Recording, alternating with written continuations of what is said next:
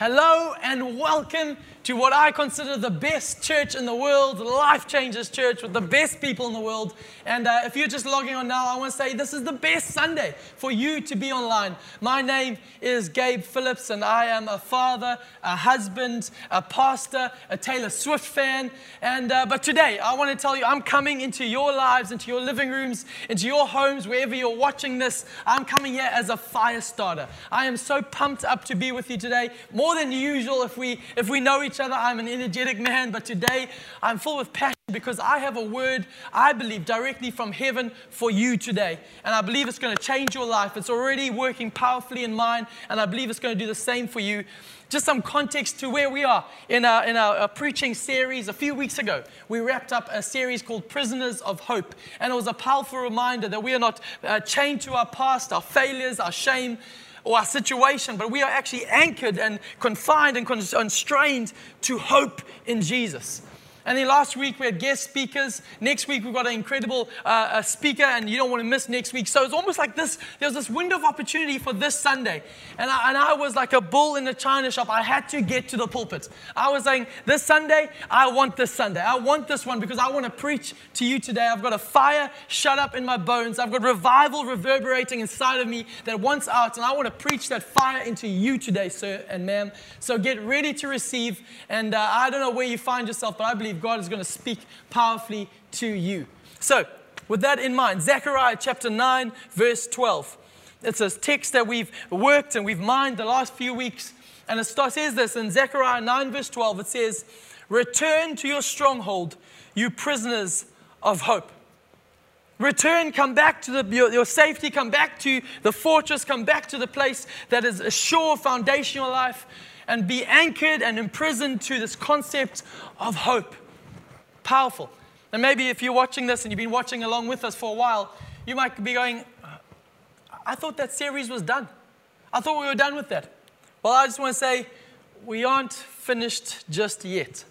You see, I believe that if you keep reading, the very next line that follows that line is oozing with power for us, that I could not just leave it hanging there. I believe it's a promise for God, for you and I at this time, that we need to apprehend and live and allow to soak into the very fiber of who we are. And this is what it says. It says this: "Return to your stronghold, you prisoners of hope. Even today, I declare that I will restore to you double, double, double."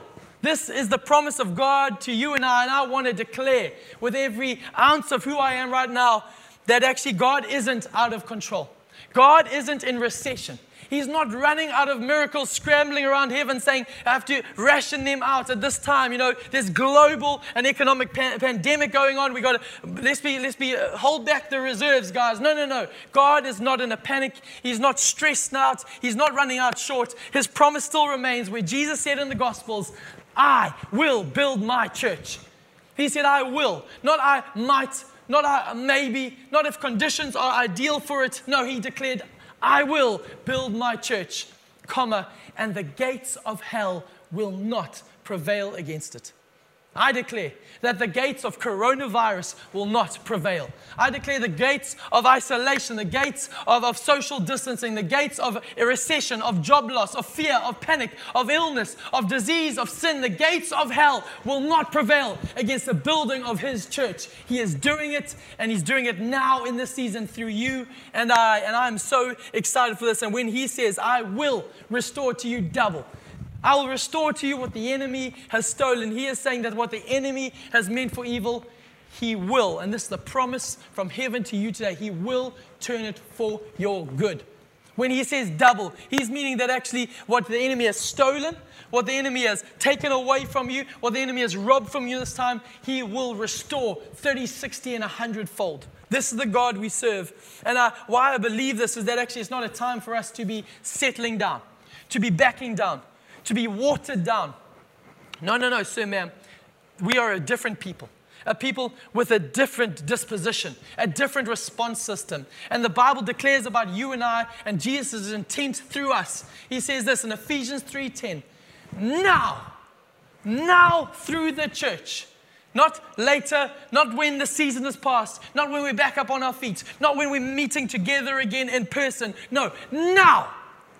through the church, through you and I, the manifold wisdom of God shall be made known.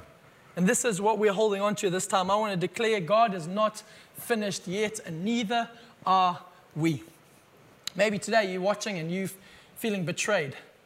Betrayed by a spouse, by a boss, by a system, by a promise. Maybe you're watching this and you're confused.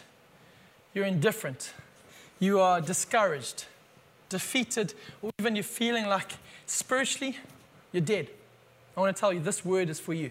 Today is a setup for you. I know this why, because the title of my sermon today, but I believe the title of heaven's voice to you today is I'm not finished yet. We're going to preach this together. We're going to war together today with the Word of God. So why don't you type that into the chat right now. If you believe it, even in the slightest, start to stir your faith up. Type it in the chat. I'm not finished yet, because I believe God is just beginning His work. Let's pray. Father, I thank you for the privilege of us gathering today around your word, your life-giving word, that you're going to speak a word of power that is right for us now, and it'll raise dead hearts to life. It'll comfort broken hearts.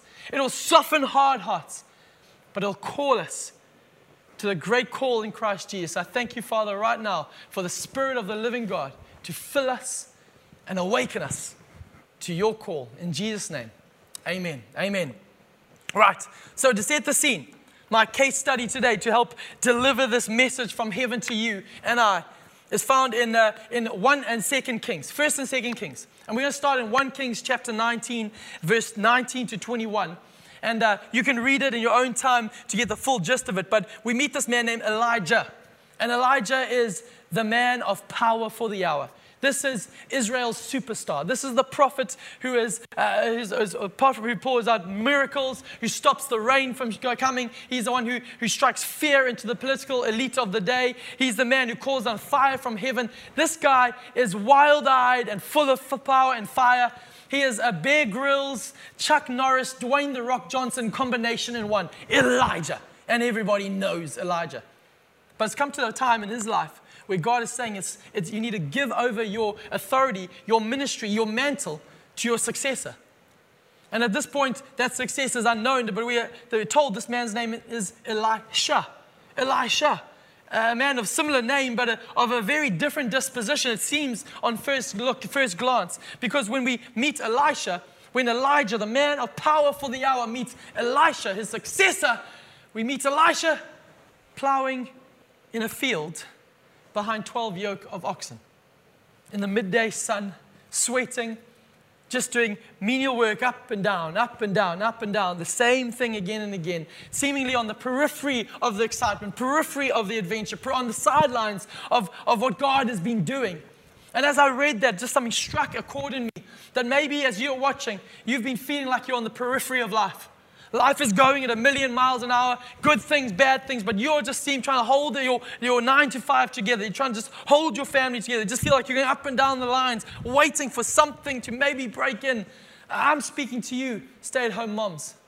I'm speaking to you who's just received your retrenchment papers and trying to know how to fulfill your days and navigate the way forward. I'm talking to you who's taken salary cuts. Those of you who are isolated, who are feeling lonely. Those of you who are nursing an injurious, an illness, and don't know where to turn, you feel you're on the periphery. I want to tell you this today. God knows you. God sees you. And He will not forget His promises. This is the story. Elijah meets Elisha plowing a field on the periphery. And this incredibly bizarre situation gets even more bizarre as Elijah, without saying a word, comes over to Elisha. As Elisha, I can imagine, is in mid-stride, just going with cattle everywhere, and it's not smelling ideal probably. And Elisha is trying to wonder, is that really who I think it is? And Elijah does this incredible act. Somewhat strange. He takes off his jacket, and he throws his cloak over Elisha. Not a word is said, just throws it over Elisha. And for me, as a first reader, I thought, wow, was it a cold day? What was going on? No. This was something symbolic and powerful that Elisha would have known what was going on. This was a moment where Elijah, in essence, is saying, you're going to take over from what I'm doing. You can do what I've been doing. Elijah, in a sense, is saying to him, your future, my boy, is going to look very different from your present. He's coming and he's putting on his mantle, his authority, his call on Elisha. And I want to remind you at this moment that I feel with the authority of heaven that I get to do something of the same today. That I get to come through this camera today, and whoever is listening is under the sound of my voice now. I get to come with heaven's mantle, heaven's authority, heaven's cloak, his garment, God's garment, and put it afresh on you. Maybe you've never felt that, never known this before. Maybe you've forgotten it because of the heat of your situation, the length of your story. That seems like you've walked away for a long time. But I want to tell you, I believe today is a day of removing the garment, the cloak of shame, the cloak of heaviness, the cloak of despair. I believe it's the time of taking the cloak of mourning off and saying, heaven's call has been placed on again as the ultimate thing for you to embrace in this season. Heaven's agenda is calling, and I'm declaring heaven's saying, you're not finished yet. You're not finished yet. And I believe it's not based on feelings or emotions. It's not based on even an apparent track record. It's based on our response and our faith to this call. And I believe we've got two options in this moment. We get to either shrug it off, shrug it off as some fire-filled redhead trying to G me up, or you receive it and respond to it as a word from heaven for you. And with that, I want to say, let's take us to how Elisha responds and what is required of us at this moment. 3 points from this text, and then the subsequent text that will follow. But we find, number one, that Elisha responds with radical obedience. Number one, radical obedience. You see, it says there, Elisha left the oxen standing there and ran after Elijah. Elisha left the oxen standing there and then ran after Elisha. He left the oxen and then he ran after Elisha. You see, it's one thing to leave your past. It's another to run into your future. This is so huge for us. You see, I can imagine for Elisha, the Bible tells us Elisha, son of Shaphat. This is a farm, and it would have been Shaphat and Sons Farm Holdings Limited, and he would have been part of the family business, working his way up the ladder. His dad was probably getting ready to hand the business over to him, and when the Bible says there was 12 yoke of oxen, that means there was 12 pairs, so there's 24. It's like the equivalent of having 24 John Deere tractors. So this is somebody with a big plot of land, with a lot of machinery and a lot of wealth probably at their disposal. So there was a lot to lose for this man in responding this way. He had security, he had a future. And actually, when he probably looked at Elijah's life, Elijah had spent the last portion of his life being fed by ravens and living in a cave. The modern day, or the olden day equivalent of Uber Eats and Airbnb. Ravens and a cave, not much security and job security for that line of work. But he comes with radical obedience, leaving the oxen, running after Elijah. Now I want to say at this moment, obedience, true obedience, is immediate, it's complete, and it's costly. True obedience is immediate, it's complete, and it's costly. And to lay a hold of our destiny, we have to let go of our security. For Elisha, for him to lay hold of his destiny, he had to let go of his security. Years ago, when I was in matric, I remember we went on this team building exercises. And I still don't fully appreciate or understand the purpose of them. But I remember this one that filled me with fear. I'm a man who's not very good in the heights. I would rather keep my 2 feet on the floor at all times, if possible. But I remember there was this one exercise that everyone had to complete for us to get pizza that night. And there was this one pole that stretched up miles into the sky. And then there was one rope, a rickety rope, a rope ladder going from that pole to another pole on the other side, reaching high into the sky. And we had to climb up this ladder. And everyone had done it. And I'd reluctantly move myself to the back of the queue and then the back of the queue again and again because I really did not want to do it. My heart was beating faster. I was getting very nervous. And eventually I remember everyone calling me on, "Go, Gabe, you can do it. Pizza will be ours tonight." And I remember climbing up the first pole and getting up to the top, and I held onto that pole. And they said, "Okay, start walking across that rickety rope bridge. Do it. You can do it." And I remember saying, "I'm doing it." And I put the first foot out. And then I was like, "Okay, this is good. We're making progress." And then I pushed the second foot out. And I was doing it. And then the call came, "Let go of the pole." And I said, "I'm trying. I want to, but these arms aren't obeying." And I remember this visual image because actually for me, my feet wanted to go. My stomach wanted the pizza. But my body wouldn't let go of this security here. Maybe it seems a bit trite and a bit simple, but I want to say this, that actually I think too many Christians are wondering why they're not walking in the victorious promises and power of God, but it's because they're trying to make their way towards their future, but holding on to their security. To lay a hold of our destiny, we have to let go of our security. It is something huge for you and I, because this is what it boils down to. This is not something just to believe, it's something to follow. You see, Jesus isn't looking for fans. He's looking for followers. He's not needing us to sign a petition on social media. He's not looking for us to declare our allegiance by sharing a page, sharing a post, liking a tweet. No, he's not looking for a cheap Instagram follow that's just going to fit neatly into the news feed of your life. Just Jesus in between all the other of my idols and expressions and likes and desires. No, he wants all of us. He wants radical obedience from us. And when I read Jesus and I read his words, as I studied marketing, and I look at him and often I shake my head and I go, the way Jesus spoke, it seems like he needed a PR guy. Because just sometimes wanting people to come follow him and the things he said and called them to just didn't seem to match. You see, there was this one time a guy came and said, Jesus, I want to follow you. And that seems like a good thing. And Jesus said to him, okay, cool. If you want to follow me, you first need to know this. Foxes have holes, birds have nests, but the Son of Man has no place to lay his head. Basically, follow me, you might be homeless. Again, another guy came and said to him, I want to follow you, but first let me go and bury my father. Jesus looked at him and said, let the dead bury the dead, you follow me. I can imagine the disciples cringing, going, oh, Jesus, that is just like, that's hard. They've got to soften the blow, Jesus. Put a filter on that or do something. Jesus wouldn't be talked down from us. Another guy came and said, I want to follow you. And Jesus said to him, okay, sell everything, give it to the poor, and then come follow me. And finally, in front of a crowd, we had this massive crowd in front of him, the crowd baying for his words and saying, yes, tell us what to do, we're ready.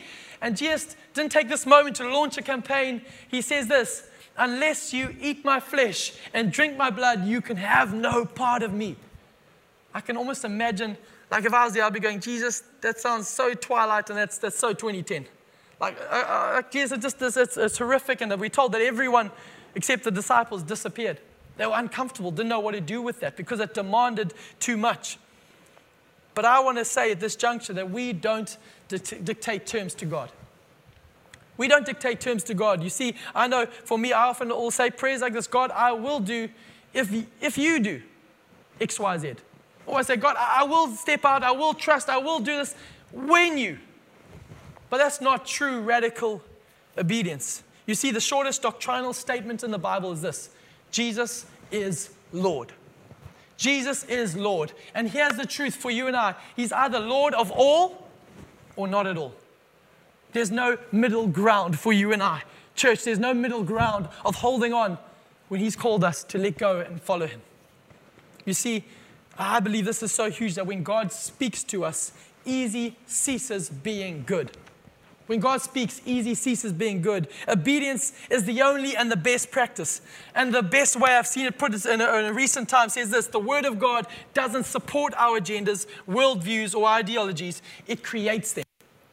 Too many people approach the Bible looking for affirmation rather than transformation. I want to say in this moment, radical obedience is needed. Don't hesitate. Don't speculate. Don't deliberate. Obey. Obey at this moment. You see, it's faith to step away from the familiar. Because to lay a hold of our destiny, we have to let go of our security. You see, Elisha, he burnt the plow. The scripture tells us in verse 21, he burnt the plow. He killed the oxen. He kissed his parents goodbye. That was the end for him. He completely destroyed the possibility of going back. And that got me thinking, got my brain thinking that I realized that actually we're told, don't go back to Egypt. Don't go back to where you once came from. And I want to say that, I don't know who it is today, but don't go back. You see, when the Israelites were taken out of Egypt, out of 400 years of slavery, and they were led to the banks of the Red Sea opens before them. They walked through it victoriously, and then God closes the Red Sea behind them. It wasn't only just to kill the enemy behind them. I believe it was to stop them from ever going back. God knew their desires of their heart would be to return, but God said, I want to close the door because you were not meant to go back. I want to say right now, even if for you, I once was this, I once was that, I once was that. Maybe even your once was just 5 minutes ago. I want to say, take this moment right now, declare it on the chat, shout it out loud, write in your notebook, do what you have to do to shout out, I am not going back. Because radical obedience is needed. Secondly, today, not just radical obedience, ruthless determination. You see, between 1 Kings 19, where we get the call of Elisha, to 2 Kings chapter 2, where we next see Elisha's name, is 18 years. It puts lockdown into a bit of perspective. 18 years. And the incredible thing is there's just a one-liner that tells us what Elisha has been doing for those 18 years. No miracles, no sermons, nothing. The one line says this, he poured water on Elijah's hands. For 18 years, Elisha has been nothing more than a glorified hand sanitizer. That's what he's done for 18 years. And I can imagine for him probably thinking, if I'm him, I would have been thinking, going, I was something back on Shafat Farms. I could have had it all. 12 yoke of oxen, I could have had the whole family farm. It was mine. But he doesn't do that. There's this ruthless determination. He does not leave Elijah's side. And it comes to head in chapter 2 of 2 Kings, when Elijah says actually three times, I'm going to a different city. You stay here. Imagine, after 18 years of following Elijah, 18 years of being faithfully there, and now Elijah's trying to seemingly push him away. Just stay here. I need to go there. Elisha gets this ruthless determination that refuses to go away. But in that moment, I wanted to say, maybe you feel like you've been told to stay there. You've been overlooked. You've been forgotten. You've been pushed aside. You've been used. I want to declare today, I'm not finished yet, but my offenses. Be done with offense. Be so hard to be offendable in this season. It's so easy to be offended. But actually, we've got to choose, like Elisha. No, I'm coming with you. I'm not going to bow. There's a ruthless determination in me. And the story continues where there's a school of prophets, and they come every time he refuses to leave Elijah and keeps following Elijah. The school of the prophets come and they say, hey, do you know that your master's about to be taken from you? And they start to have this side, trying to pull him away into side agendas. And he says, I know, but be quiet. He refuses to engage with them. And as I read that, I realized that actually for you and I, the temptation in this season is to be involved in side conversations, to be involved in conspiracies and into fear talk. But I want to speak to you and I very practically here. A powerful thing is that just because it's true doesn't mean it has to involve you. Just because it's true doesn't mean it has to involve you. I believe that if you want the double portion, the double blessing, the future, we need to be single-minded. Ruthless determination. So with that in mind, I want to say keep giving, keep serving, keep showing up, keep loving, keep forgiving, keep showing up, keep worshiping, keep loving your family, keep giving your best, keep showing up, keep showing up, keep showing up. A ruthless determination needs to grab a hold of our hearts. You see, the conversation between Elijah and Elisha comes to a head where Elijah turns to him and says, what can I do for you before I'm taken up? Elisha responds, let me inherit a double share of your spirit and become your successor. Elijah looks at him and shakes his head, I can imagine, and says, you've asked a difficult thing, a big thing. But he says, if you see me when I'm taken up, then you will get it. Now, this is where the story gets even weirder still. And I love the Bible. So I love the fact, because no one could have actually made this up. It has to be true. It's so real. It says this, that the chariots of fire come down from heaven, drawn by horses of fire. And they separate Elijah and Elisha. And then it says Elijah is taken up in a whirlwind into heaven. And as this is happening, his cloak falls out of heaven and lands on the ground in front of Elisha.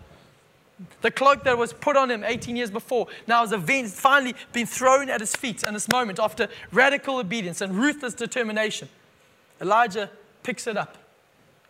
And the mantle's his. The authority is his. The future now is his. Now, as we look at the story, chapter 2 to chapter 13 of 2 Kings, as Elisha's story now takes over, he becomes the prophet, the way that Israel looks to. Elisha's story starts to pick up pace. Elijah, in his whole life, did 8 major miracles. And as we start to read Elisha's life, we see one miracle after another starts to happen. 2, 3, 4, 5, 6. And he gets all the way up to 15 miracles. Elisha has done 15 miracles, one shy of the promised double that he'll get. And that's where we pick up this moment in 2 Kings chapter 13, verse 14. 2 Kings 13, verse 14, it says this: Elisha is about to die, and the king of Israel comes to him weeping. So I can imagine the situation. Elisha knows he's probably lying there in his deathbed going, that one, the raising of the sun, that prophecy, turning the water, making the water sweet. He's just going through all the different miracles he's done. And he realized he's got to 15 going, there's one short of the promise. But then the king of Israel comes saying, I've got a problem. And Elisha, with what little strength he's got left in his deathbed, goes, I've got a chance for the promise to be fulfilled. So this conversation between Elisha and the king happens. And Elisha says to him, you go and get the bows and arrows, to which the king does. He says, put your hand on the bow, which the king does. He says, open the eastern window, which he does. And then Elisha says, shoot the bow, which the king does. Because there's this demand for radical obedience. Elisha's lived it, now he's calling for it. Radical obedience. And he declares as the king shoots it, he says, an arrow of victory has been shot over your enemy Aram, and you'll completely conquer them. It's wonderful. Setting himself up for what would be his final encore, his final miracle that will round out the double, the promise of God fulfilled in his life. The conversation continues though. And Elisha says to the king, now pick up the other arrows and strike them on the ground. And this moment, the king picks them up and the king looks at Elisha, wondering, this is a bizarre thing, but I'm going to do it in faith. This is the guy, he's got a track record of miracles, I'm going to do it. Radical obedience. And the king goes, 1, bam, 2, bam, 3. And then puts down the arrows, looking expectantly. And this is when the text takes a turn. The text says this: at this, the man of God was angry. Why did you stop after 3? He said. If you had struck the ground 5 or 6 times, you would have entirely destroyed them. You see, Elisha is fuming. He's frustrated at his lack of ruthless determination. And I want to suggest at this moment, before we dive in here, I want to say some of you may have been growing weary in the season, or maybe even nervous of asking of God. You feel tired. I've asked, I've seen nothing.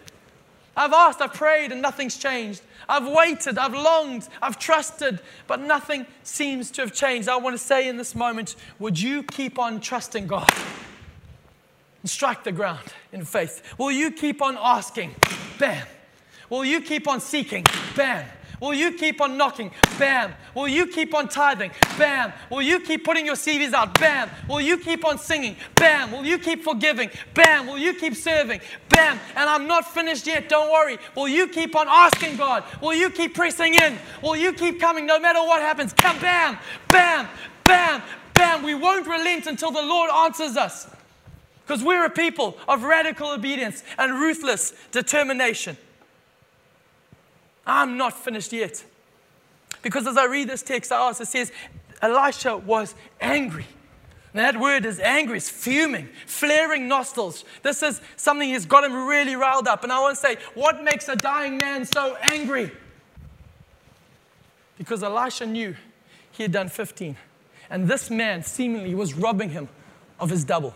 This man right here was holding him back from working a 16th miracle that round out his life and the promise that God had. In the sense, he was saying, you are robbing me of the fullness that God had for my life.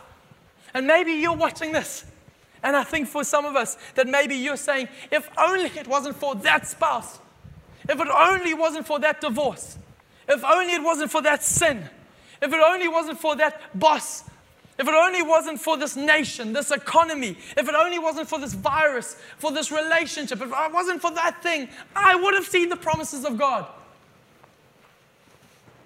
But you see, as we understand the Bible, that word when it says Elisha was angry, one of the next times we see that word angry in its original language written, it's about Jesus.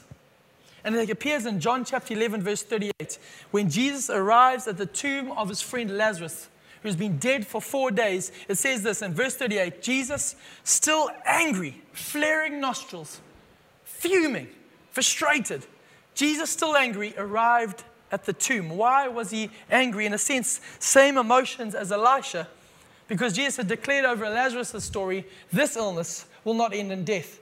But seemingly, death had come and taken him against God's word. Jesus was declaring Lazarus was not finished yet. You see, I love the story because it comes as you keep reading in 2 Kings 13 verse 20. This king only strikes it 3 times. Elisha is fuming. And then the next verse, in verse 20 says, then Elisha died and was buried. Done. 15. Seems like the promise of God failed. He was promised 16. He was promised double. But his circumstances has led to him dying without the promise seemingly being fulfilled. But he wasn't finished yet. I've told you today about radical obedience. I've told you today about ruthless determination, but I want to say I stayed up late last night praying and got up very early this morning praying because I did not come just to tell you those 2 things. I came to tell you the third and most powerful key of all is that we have to understand resurrection power. Resurrection power. You see, Elisha, he was dead, he was buried. It was too late. It was gone. It was done. It was over. It was finished. Kaput. 15 miracles buried in the ground with the promises of God. And the battle continued around them. The Israelites fighting.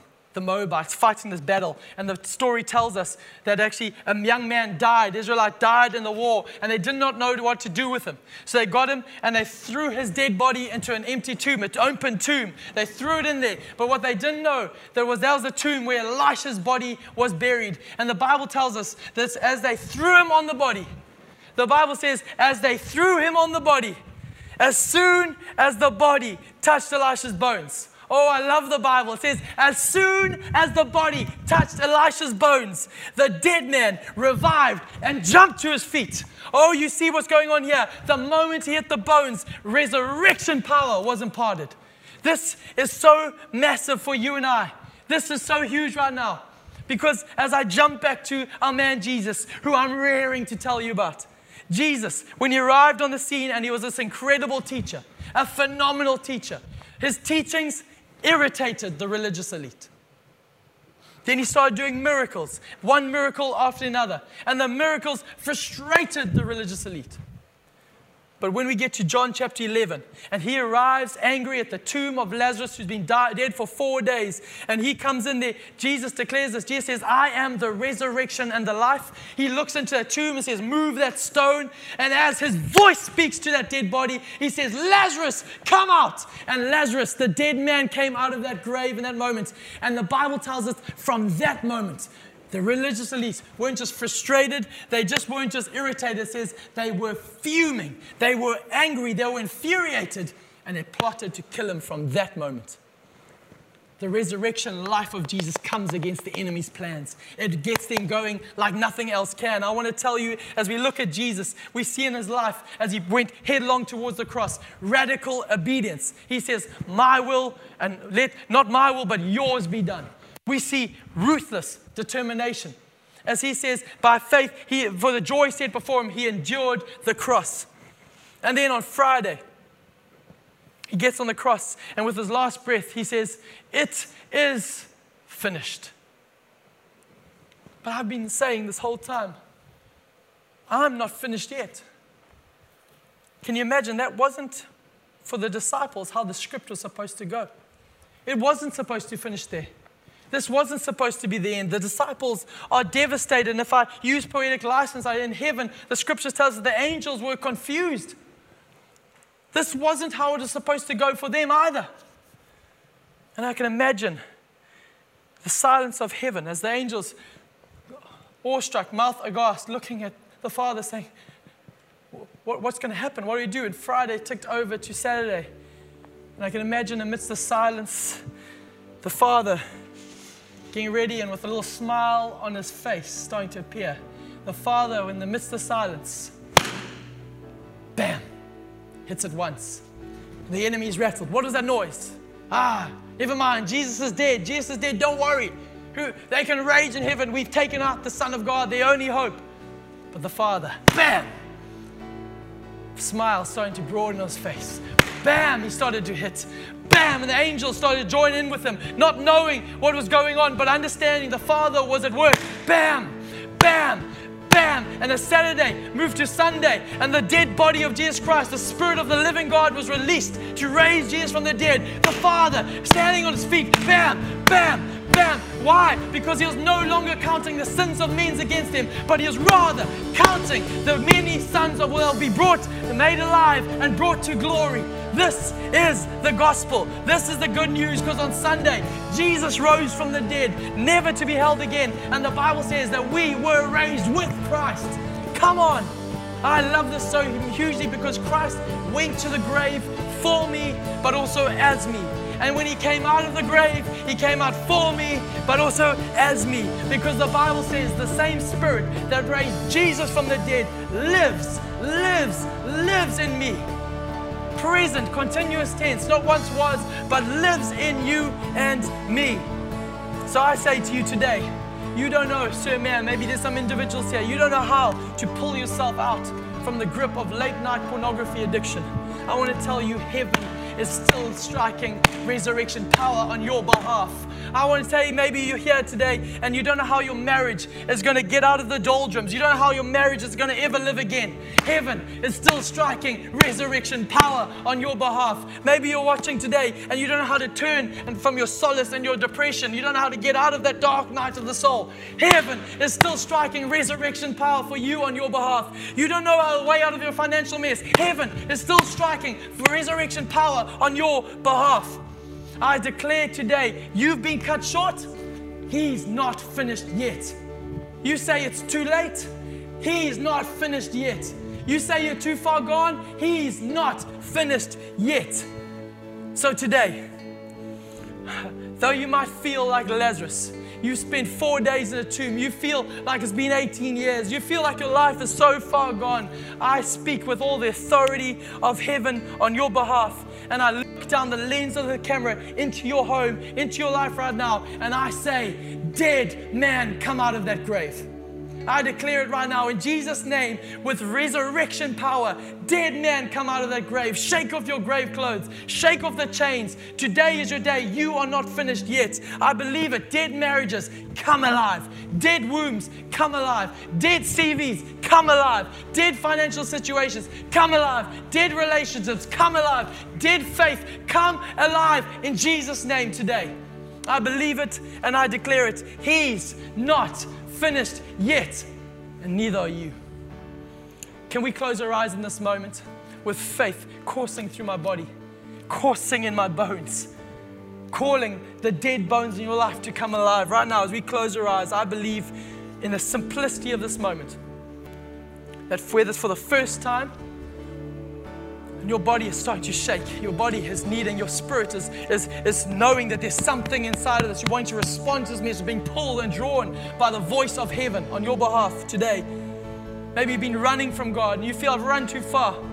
I want to tell you, today is your day for resurrection life. Today is your day for resurrection life. Do not delay another moment. I'm going to count to 3. I'm going to count to 3, and I'm going to believe in that moment, sons and daughters will come alive in the fullness of His resurrection power. So 1, you're not too far gone.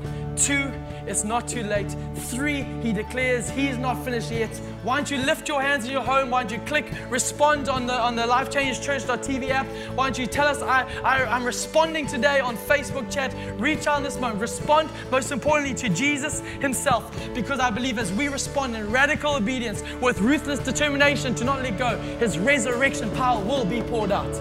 I believe it in Jesus' name. Praise you, Jesus. Praise you, Jesus. Thank you, Jesus, for what you're doing in homes now. Thank you, Jesus, for resurrection life, the life that is flowing in right now, that's breaking every chain, breaking every addiction, breaking every fear, bringing freedom to the captives. Dead man, come out of that grave. Praise you, Jesus. We thank you for what you're doing. As I land, Zechariah 9, verse 12 says this: return to your stronghold.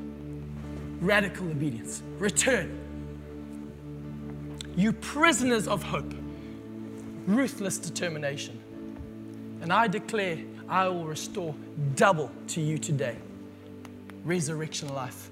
This is the gift that God gives you for you and I today that we receive by faith. In Jesus' name, amen.